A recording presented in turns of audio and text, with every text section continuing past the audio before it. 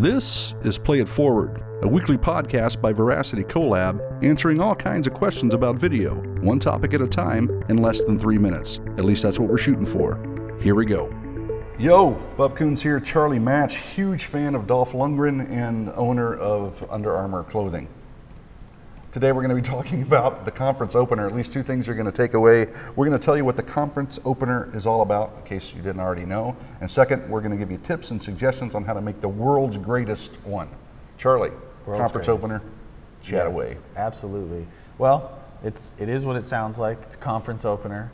But I think a lot of times we find people underestimate the power of this video to either do good or to completely harm a conference. I mean, it sets the tone for an entire conference, especially if you're opening the entire conference with this video. So I think going right to the tips and tricks, I mean, I think you've got to be aware of what comes before or after this video in the programming. Yeah. So us as an agency, we sit down with our clients and say, all right, well, what's before this? If nothing, then let's make sure the timing is right, the lights come down right, the music and the sound is up well before the video plays. Nothing worse than being 10 seconds into an opening video and it goes up and everyone's like, oh, there's a video.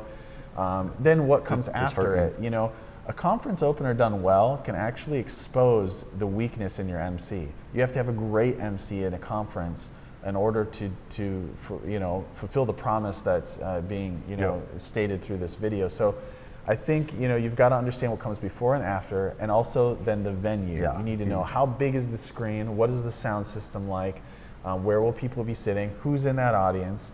There's a lot to think about. It's not just, hey, I've got an idea and I know it'll work. No, you have to really put yourself in the future, sitting there, watching this, and what's going to happen.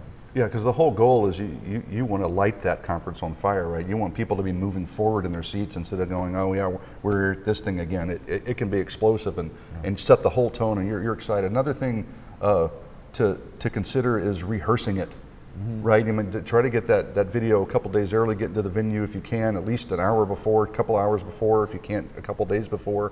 Play that thing, get the engineers to know when to bring the lights down, bring up the sound, and then test it. Sit in there, sit in different spaces, right? And go, okay, man, this has a lot of power here. And then you can coach, like you said, the follow-up guy, the MC, to go, this is a big moment, so come out and at least say these words or act this way, so we don't just drop the momentum off. And the ball is dropped a lot on that. 75% a lot of of the times time. You'll put your CEO up there, and he's not good at public speaking, so he'll come up afterwards and say a couple things that just completely deflate the room, and that makes him look silly.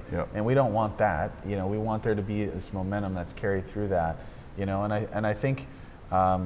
We've done a lot of conference openers, and we love to do them. And it can be disheartening when we go and we actually attend the event, and those knobs are all messed up. And so we try to help, there when we're there. Hey guys, this is really important. It sets the tone. So we can help coach with that in the live event if need be. But I think another pro tip, real quick, that I was thinking of is pro tips. I like that. Yeah, this little pro tip. This is not just a tip. No. It's a pro tip. It's on top.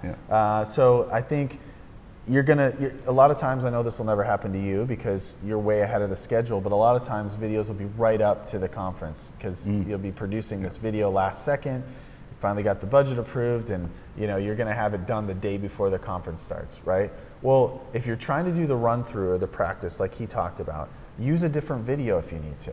Just as long as you're practicing the sound levels and the moment and everything else, because we live in a digital world, you'll be able to substitute that digital file at the last minute, possibly even over the cloud. Hope that never ever happens, but that's good advice. Exactly. Just don't not rehearse because the video is not completed yet. There's a way to do that. Great advice. All right, that's all we have time for this week. Next week we're going to be talking about the training video and why it's a really important resource for you. Until then, good morning, God bless, and adios.